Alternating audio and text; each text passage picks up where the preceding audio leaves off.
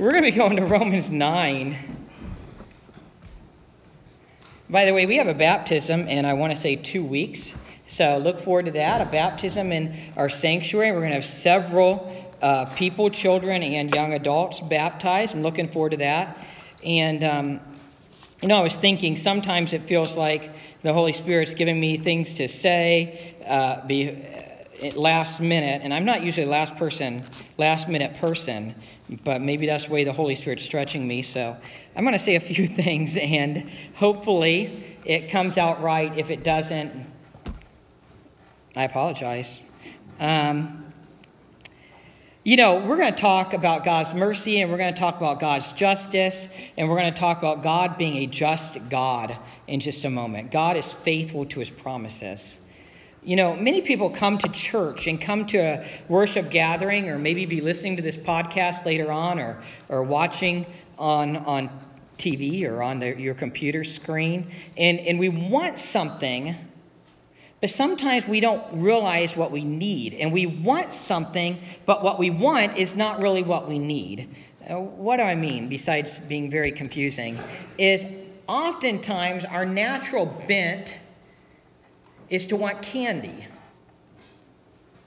Our natural bent is to want to feel good. So here's an example. And I won't use me, and I won't use our church. I'll use another church I really respect. When I was serving as a pastor in Alliance, I knew that somebody from my church was going to another church. And it was a church actually growing in young adults, and a good church, a Bible-believing church. And one of our child care workers went with her son and her grandkids to that church. And I had heard that the pastor, a very good preacher and very good writer, had published and stuff, had started out this sermon talking about hell. And this grandmother, who was one of our child care workers, didn't really like that. So I said, hey, I heard that the sermon, they started out talking about hell. And she said, somewhat with a smile on her face, and she said, yeah, I don't like it when they start out talking about hell like that. But it's okay. I went home and got a little Joel, and I felt better. And, of course, she meant Joel Osteen right there.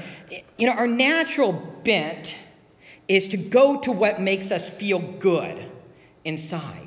And so you come here, or you're listening, or you're watching, you want me to make you feel good.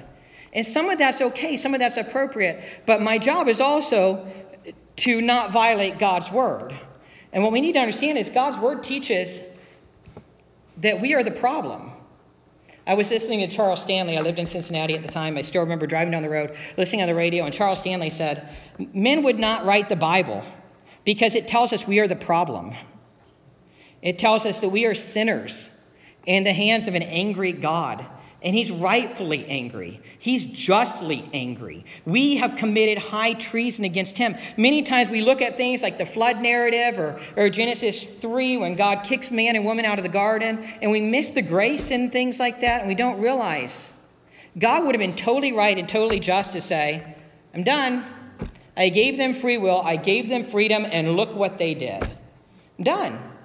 I'm going to just get rid of all humanity. And God was, many times we think and we talk like God needs us, right? Many times even a respectable evangelist, very respectable evangelist once said, I won't say his name, but you would know him, God is lonely. God's not lonely. God has total fellowship he needs just in the Trinity, God the Father, God the Son, and God the Holy Spirit. If God needed us, that would mean that God was not perfect, and God is not perfect. God is totally, completely perfect in the Godhead. He does not need us. He doesn't need us. Many times we blame God. We say, how could God cause the flood? How could God do this or that? We don't realize we are the problem. Now, here's the encouraging thing. God stepped into our creation, the incarnation. God became a man in Jesus. God lived as a man for 33 years. God went to the cross and died on the cross for our sins and rose again to save us. God gives us multiple opportunities to repent and turn our lives over to him as Lord and Savior. God gives us opportunities to live for him once we become a Christian, to live for him. Yesterday morning, they had the Christian Law Association, legal counsel, speak at yearly meeting. Christians can be really, really mean. They take their churches to court. They sue them. Some of these court cases go on for 10 or 15 years over frivolous things. Somebody didn't get to sing when she thought she was going to get to sing. True case. They shared that story. Other things, and somebody was telling me this morning about how, a lot of times, apart from Christ, we can be pretty immoral and pretty mean. We're seeing that in great experiment of immorality right now in our culture. But what bothers me more is when supposed Christians are so cruel and mean. And maybe that's because we think we are entitled to something. We think we just want to feel good. Our natural bent is to say, make me feel good. And sometimes we need convicted to repent and to go and repent to somebody else for something we said. To first and foremost, to repent to God. Sometimes we need to repent to trust in Jesus as Lord and Savior for the first time. So we're going to talk about God as the just judge, but remember that he is the judge, and he is the perfect judge, and he is the almighty judge. He is the judge. And we're going to be, as we continue Romans 9, especially next week, we're going to look at passages that talk about who are we, oh man, to talk back to God. We do that. We are like a clay. And Paul's going to give a passage. He's quoting from Jeremiah, actually. He's quoting from Jeremiah. And Paul's going to quote from Jeremiah saying, how can the clay look back at the potter? We always do that. I loved hearing Francis Chan talk about it's just an obvious statement, but he said it so rightly. Many times we look through the Old Testament and we think, why did God do that way? Why did God do this that way? And Francis Chan said, I admit, sometimes I would think if I were God, I would do something a different way, but I'm not God. Isaiah 55, as the rain falls from the sky and doesn't return without watering the earth, sometimes we think sometimes too much, sometimes we think too little. As they're experiencing in the Southwest, of course, we did create a city in a desert. So what do we expect? Well, that's another topic. We'll come back to that another time. Anyways, but we're not God. Isn't it amazing that God knows? He is omniscient. He knows everything.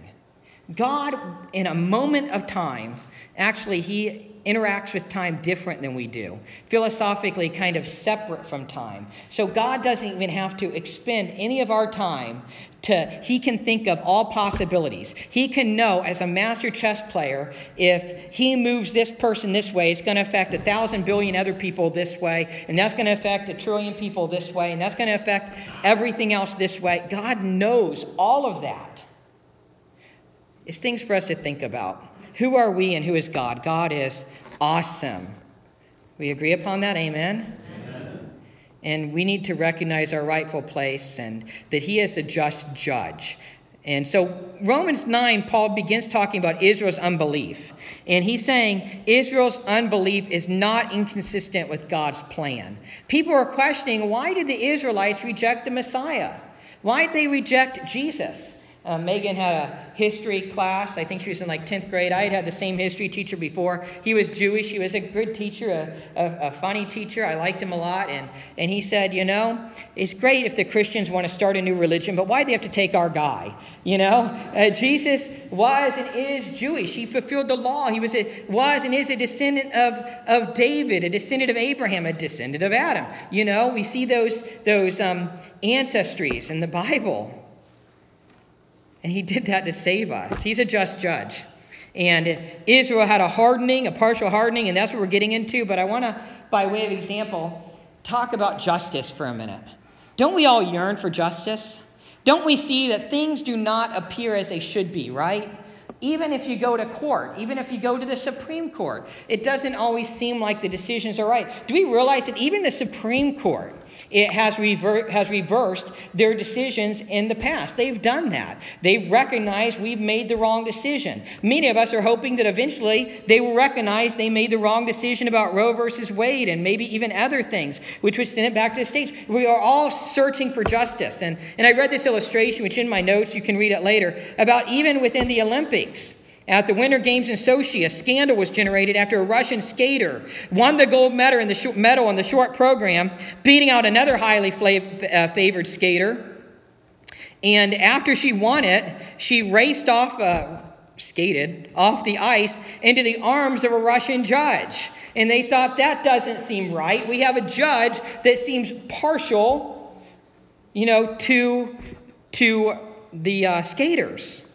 We're all looking for justice. NBC News later found that approximately 1/5 of the 164 judges eligible for the 2018 Winter Olympic Games, 1/5 of those eligible judges were current or former leaders in their national skating federations. And they were concerned that they would be partial. They would not exercise justice. We deal with injustice in this world, don't we? We do, right? You can respond. What we see in the scriptures, though, is that God is just. We are the problem. God has stepped in to save us. Oftentimes, as I started with my extemporaneous illustration, we want the candy rather than the good, healthy meal that God wants to give us from his word. We want just give me some sweets. And I crave sweets, so I understand that. But when we actually look at the Bible, when we look at the whole meta-narrative of the Bible, from Genesis to Revelation, we see that we are the problem. We violated God. We went against his standard. We sinned against Almighty God. But he stepped into our creation to save us. And someday he will totally judge the living and the dead. But he will be, and he is a just judge. That's what we see in the scriptures. God is not partial. God is not swayed by money. He's not partial. God is not swayed by influence. God is not swayed by anything like that. And we're going to look at that today. Israel's unbelief is not inconsistent with God's plan. God has a perfect plan. And we're going to look at that in Romans 9:14 through 18. So first, let's look at verse 14, and we're going to see that God is just. Read with me verse 14, either in the manuscript that you have or on your cellular phone or in your Bibles. Verse 14. What shall we say then? Question. Is there injustice on God's part? Second question. By no means. An emphatic answer. By no means. God is not unjust. Paul is emphatic in his response. By no means. Now let's summarize Romans chapter 9 to this point. How did we get to this place? Romans 9 is a pivotal passage in Romans as well as in the New Testament. In Romans 9, verses 1 through 6, Paul was writing about how desperately he wanted to see his people saved. Remember, Paul was ready to be accursed, and that literally means sent to hell. Paul was ready to go to hell if it meant the salvation of his kinsmen and women. If it meant the salvation of his ethnic group, Paul said he would go to hell. Now, Paul knew that was impossible. He was using hyperbole. It was impossible. Only one person can substitute himself, Jesus, in the place of another. Only Jesus could take our sins. But Paul desperately wanted the Israelites, his Jewish people, to be saved. And he realized that was impossible. In verses 6 through 13, which was last week, Paul wrote about how the word of God has not failed. Paul wrote about how the promises of God have not failed. Paul explained that all of those descended from Israel were not true Israel. In other words, all of those descended from Abraham were not true Israelites. The promise was going to come through Isaac and not Ishmael. And then the promise was going to come through Jacob and not Esau. In fact, if you recall, Jacob... Did I just lose my mic for a minute? Well, we'll see. Okay. We might end up needing the pulpit mic. If you recall, Jacob was renamed Israel. And Paul was making the case, reminding them, he's not really making this up, he's reminding them that all those descended from Abraham were not true Israelites. It came through Isaac and then through Jacob, and then actually it's a spiritual thing where even Gentiles are grafted in. And if you remember the end of that section in verse 13, God says, Jacob I have chosen, but Esau I have rejected. Actually, God says, Jacob I have loved, Esau I have hated. And if you recall, for those of you paying attention to my sermons, this is a reminder, knowing that not all of our memories forget things, right? It could be better translated, Jacob I have chosen, and Esau I have rejected. The promise came through Jacob. But here's the neat thing. Esau's descendants, who became the Edomites, could be saved. Ishmael's descendants could be saved too. The promise becomes open to everyone through the good news of Jesus Christ, our Lord and Savior. And even in the Old Testament, the promise was open to everyone. That was what Jonah was about, the reluctant, racist prophet who did not want to go to Nineveh, but God wanted to save the people of Nineveh. They could be saved too, but the promise came through Isaac and later Jacob. So that's how we got to here. We are seeing right here that this chapter is showing that God has a right to do what he wants with nations. God has a right to choose Israel. One reason that God chose Israel is that the Messiah, that means anointed one, Jesus, would come through Israel. The Messiah, Jesus, came through the descendants of Abraham. And all throughout the Old Testament, God is protecting that line for the Messiah. Through Jesus, Jewish people and Gentiles can be saved. This is the good news. We are the problem. And God is the solution. And through Jesus, the Gentiles are grafted in. He doesn't need us. That's why it's about grace. That's why it's about mercy, which we just sang about. God doesn't need us, but he chose to save us because he wants to love us. He does desire a relationship with us. In Genesis 12, God said that he would bless the nations through Abraham. And further, that Abraham is the father of many nations. And that has totally happened as the Gentiles are grafted in. So we come back to verse 14. And in verse 14, what shall we say then? Is there injustice on God's part? By no means. In Romans chapter 3, verse 5, Paul talked about this same question. God is not unrighteous. God cannot be unrighteous. In 2 Chronicles chapter 19, verse 7, it reads this. Now then, let the fear of the Lord be upon you. Be careful what you do, for there is no injustice with the Lord our God, or partiality, or taking bribes. We may be concerned that even in some of the most important, highest games, like the Olympic Games, there may be bribes going on and injustice going on, but not with God. God is not partial. God has no immorality. God does not lie. God does not change his mind. God is totally just.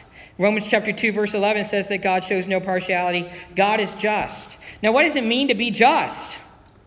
In our cultural climate today, we may even not realize that. Dictionaries are changing. Definitions are changing. Everything's changing. What does it mean to be just? One dictionary definition reads, based on behavior according to what is morally right and fair. Based on behavior according to what is morally right and fair. To be just means to be impartial in judgment. God is not partial in judgment. Think of equity. God punishes wrongdoing. God will do what is right. God's judgment is impartial. God is righteous. That is why Paul is bringing it up again in Romans. People could be charging God with being unjust and favoring the Jewish people over the Gentiles. But Paul is responding to that argument saying, no, God's promises are true and sure. God is faithful to his promises. And Paul is about to give examples. The first example he's going to give is Pharaoh. Paul will write about Pharaoh until verse 24. He's going to give two examples, actually. Paul's going to give two examples until verse 24. And the first example is Pharaoh. And then in verses 21 through 24, the example will be a potter with pottery.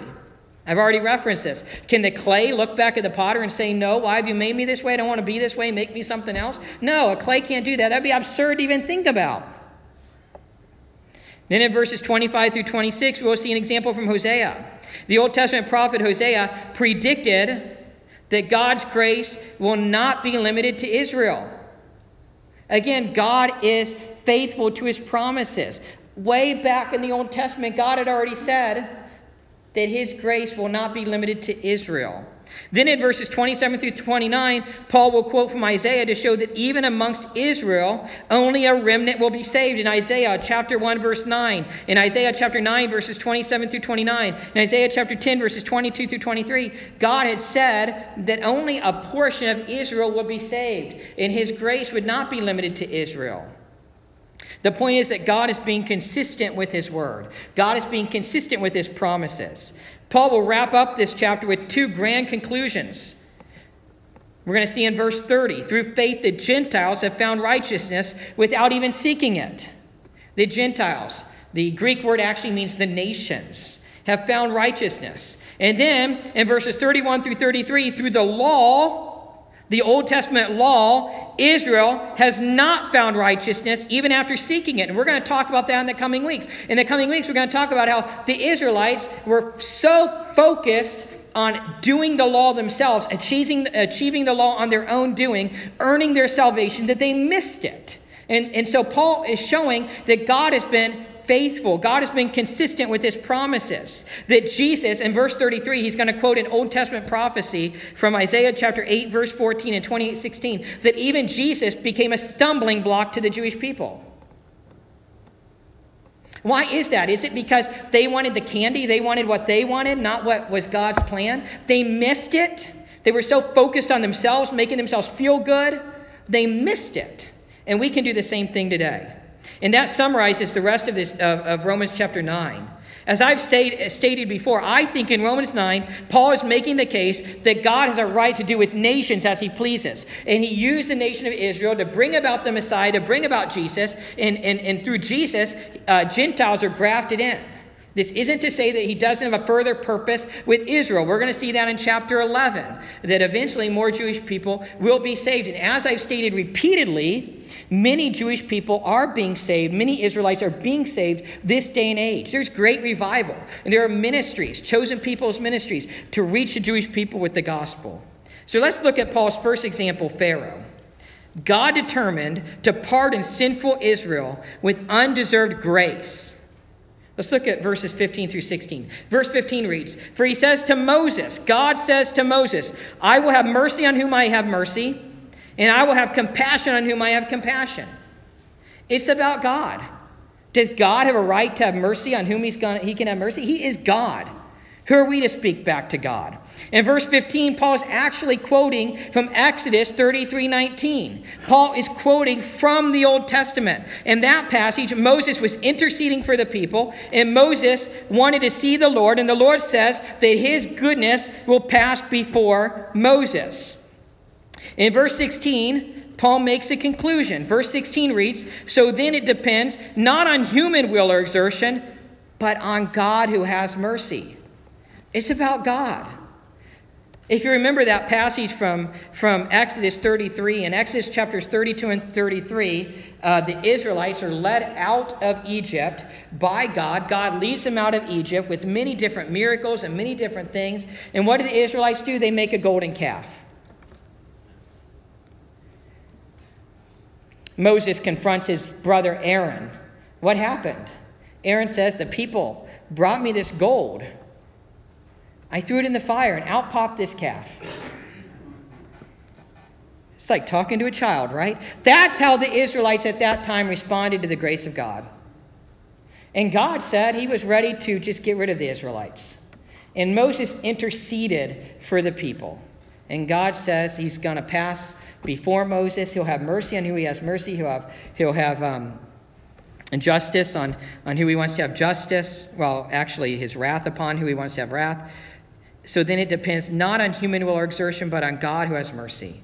I'm going to quote from Bobby Murphy. Many of you have heard of him. Pastor Bobby Murphy shared this: "Man deserves nothing from God. Thus, if he withholds advantage from a person, he isn't unjust because the person doesn't deserve it. The fact he gives advantage to another person who doesn't deserve it is irrelevant in that regard."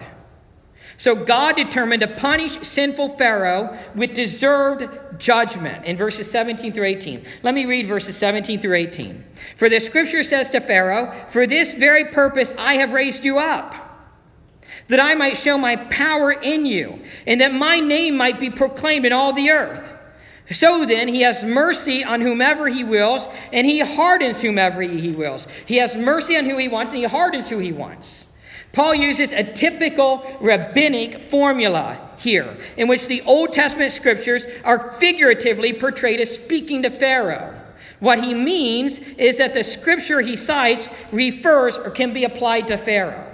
It wasn't originally speaking to Pharaoh, but it can be referred to Pharaoh. Paul's responding about Pharaoh. That passage comes from Exodus chapter 9, verse 6. Paul does not explain the context, so we are supposed to know the context. Most of us know it. Moses was confronting Pharaoh. God was doing miracles and curses on the Egyptians in order to show his glory and lead the people out of Egypt. God did show his glory to Pharaoh and through Pharaoh. And I'm quoting from Bobby Murphy again. Notice this passage says hardens. Notice the word hardens in verse 18. It alludes to the terminology in the narratives about Pharaoh. Those verses teach God hardened Pharaoh's heart in order to demonstrate his power through the 10 plagues. God hardened Pharaoh's heart, so Pharaoh refused to let the Israelites go, and that allowed God to continue showing his glory on Pharaoh and on the Egyptians with the 10 plagues. Verse 18 is another application. God's mercy is about God. There are many scriptures about the Lord hardening hearts. And that is a difficult concept for us to talk about.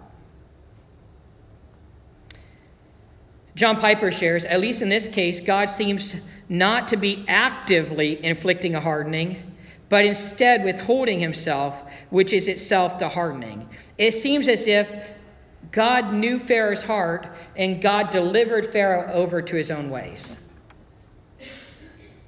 God knew Pharaoh had a hard heart. God knew Pharaoh had a callous heart. God just said, have it your way. I will pull back my grace from you. I will let you go your own way. The Christian Standard Bible says Exodus points out that Pharaoh hardened his heart many times before God punished him by hardening him. One more source shares, God is sovereign in all that he does. Although the text says repeatedly, however, that God hardened Pharaoh's heart, it also stresses that Pharaoh hardened his own heart.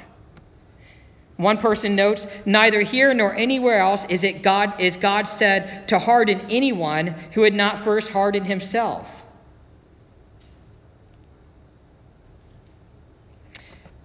But still the point is true. God is the Lord. God is the creator. God is the sustainer. And God does have the right to do with his creation as he pleases. He can have mercy on whom he wills. He can harden who he wills. And therefore we must give worship to God for his mercy and his grace. Psalm 51:12. David is repenting of sin. And he says, restore to me the joy of thy salvation. Have we ever prayed that? I have. How easy it is to forget God's mercy and God's grace. Our natural bent is to make it about us rather than about God. Our natural bent is to say, I earned my salvation. I did it. Our natural bent is to say, God loved me because of how good I am. That's not what the Bible teaches. In Deuteronomy chapter 9, God says to the people, I did not choose you because you were more numerous. I did not choose you because you were greater than the others. No, it is about God's grace. It is about God's mercy, and we need to remember that. So let's make some applications here. We must be careful of accusing God of being unjust. That's what verse 14 is about. Be careful. Sometimes those thoughts come into our mind. We need to reprove them. We need to rebuke them. We need to have a reality check here. We must remember that God is the Lord and he is the creator. He is a sovereign king of the world. In all that he is and all that he was and all that he ever shall be, he is king. God holds all things in existence. That's what John 1:1-14 is about. That's what Colossians 1:15-20 is about. If God just quit thinking about creation, it could just fall apart. Jesus holds the cosmos together. That's unfathomable. We are in a very entitled society, a society that just wants to say, if it feels good, do it. We are in a society that wants to exalt the self above all else, and we need to have a reality check and remember this is about God. This is about the Lord. And he has saved us because he does love us and he wants a relationship with us. And when we are sinning and we are fleeing from him and when we are running the other way, I really do believe he wants us to repent and turn back to him, but not because he needs us, because he loves us, which actually I think exalts God more and maybe should even make us worship him more, make us love him more. If he did it because he needed us, We wouldn't worship him as much, right? It's about God. It's about his grace. It's about his mercy. We must remember that when we do have doubts or questions about God, and we have doubts and questions about his justice, it's important to think them through and pray them through, as Paul does right here. Notice this. In this whole chapter, Paul is not rebuking them. I mean, he's reproving them a little bit, but he's not saying, how could you? He's thinking them through. He's writing it clearly so they could understand that God is consistent with his promises. Paul could have just said, I wish the Israelites would be saved. God's consistent with his promises. Quit questioning God. Shut up and go repent. He could have done that, but he didn't. He spends a whole chapter, 33 verses, and another chapter talking about how God has been consistent with his plan. And if you look at, I work ahead of my sermon, so I've been working on the rest of Romans 9 and Romans 10. It is totally full of Old Testament quotations. Paul is using the Old Testament prophets to show that God has been consistent with his word. God has been consistent with his promises. God is just and God is faithful. Let's continue with the applications. We must remember that it is God's right to have mercy on who he wants to have mercy, and God's right to have compassion on who he wants to have compassion on. God would have every right to have eliminated the human race when sin entered the world in Genesis 3, or when the Israelites made the golden calf in Exodus 32, but he didn't. We must worship God for his mercy on us. We must worship God for his mercy, giving us the gospel. We must worship God for his mercy, giving us the Holy Spirit. Read John chapters 14, 15, and 16 about the Holy Spirit and worship God for his mercy. We must worship God for his mercy in the place of our birth. Do you ever think about that? How amazing it is where we are born. And we ought to also not think that we are greater because of the place of our birth. Maybe God just knew where we should be born. He knew what we needed. Worship God for that. We must worship God for his mercy on the time of our birth. We must worship God for his mercy in the family we were born to, because I believe God lines up all those microscopic details for us to receive the Lord. Or maybe for us to reject the Lord. I think he gives us opportunities, and he wants us to be saved. I should clarify what I just said. When we reject the Lord, I think he is lining up all those little details so we couldn't say we had an excuse. So we had opportunities. Romans 1 says no one's without excuse. We must worship God for his mercy and the family we were born to. We must worship God for his mercy that we do not suffer more. Think about that. We must worship God for his mercy, this is a hard one, that we do not suffer less. Maybe even in suffering, it is God's mercy drawing us closer to him. You ever think about that? Read Joni Eareckson Tada, and she would write about that as one who really could. I think God redeems horrible situations and uses them for his good, and sometimes we may not know the good until we are even with him in heaven, if we ever know. Praise God that it is not about us, but about God. Verse 16. If it was about us, we would never be saved. That's what Ephesians 2 is about. Do we realize that? If it was about us, if it was left up to us, we would never be saved. If it was about us, we would fail. We cannot save ourselves. We were dead in our sins. That's what Ephesians 2, 1 through 5 says. And then it says, but God intervened. And for those in my Sunday school class today, Genesis chapter 8, Noah's in the ark, and then it says, but God remembered Noah. Two most important words in the Bible, but God. We must recognize that God does put people in places for his glory, as he did with Pharaoh. God is sovereign. Yet we must recognize that God seems to harden people who are already hard-hearted. May we not be hard-hearted. Maybe some of us here needs to think about that. Some of us, if I'm honest, myself at times, I have to repent of this too. We just have a critical spirit. We're looking for every fault and everything, and we can never hear from God because we're criticizing everything, including God. May we not be hard-hearted. So justice, we all long for it, don't we? We want justice. In this world, we lack justice. I have an example. Some of you will remember it. It was 1994, and O.J. Simpson was the main suspect in the murder of Nicole Brown Simpson and Ronald Goldman. I was disappointed because I used to like watching O.J. Simpson for his sports analysis. Supposedly that trial was something that changed cable news. Any of you remember the white Bronco chase? Many people, I saw it myself, were glued to the television to watch CNN to see if O.J., the Juice, didn't they call him the Juice? I think they did, would be acquitted of the crime. The thought was that his money and influence would get him off. And on October 3rd, 1995, we turned on the TV in my school to watch it. And he was acquitted of all criminal charges. In this world, we have injustice, but take heart, God is a just judge. I read this, I did not write it. Christianity is the unreligion. The unreligion. Christianity turns all our religious instincts on their heads. The ancient Greeks told us to be moderate by knowing our inclinations. The Romans told us to be strong by ordering our lives. Buddhism tells us to be disillusioned by annihilating our consciousness. Hinduism tells us to be absorbed by merging our souls. Islam tells us to be submissive by subjecting our wills. Agnosticism tells us to be at peace by ignoring our doubts. Moralism tells us to be good by discharging our obligations. Only the gospel tells us to be free by acknowledging our failure. Christianity is the unreligion because it is the one faith whose founder tells us to bring not our doing, but our need.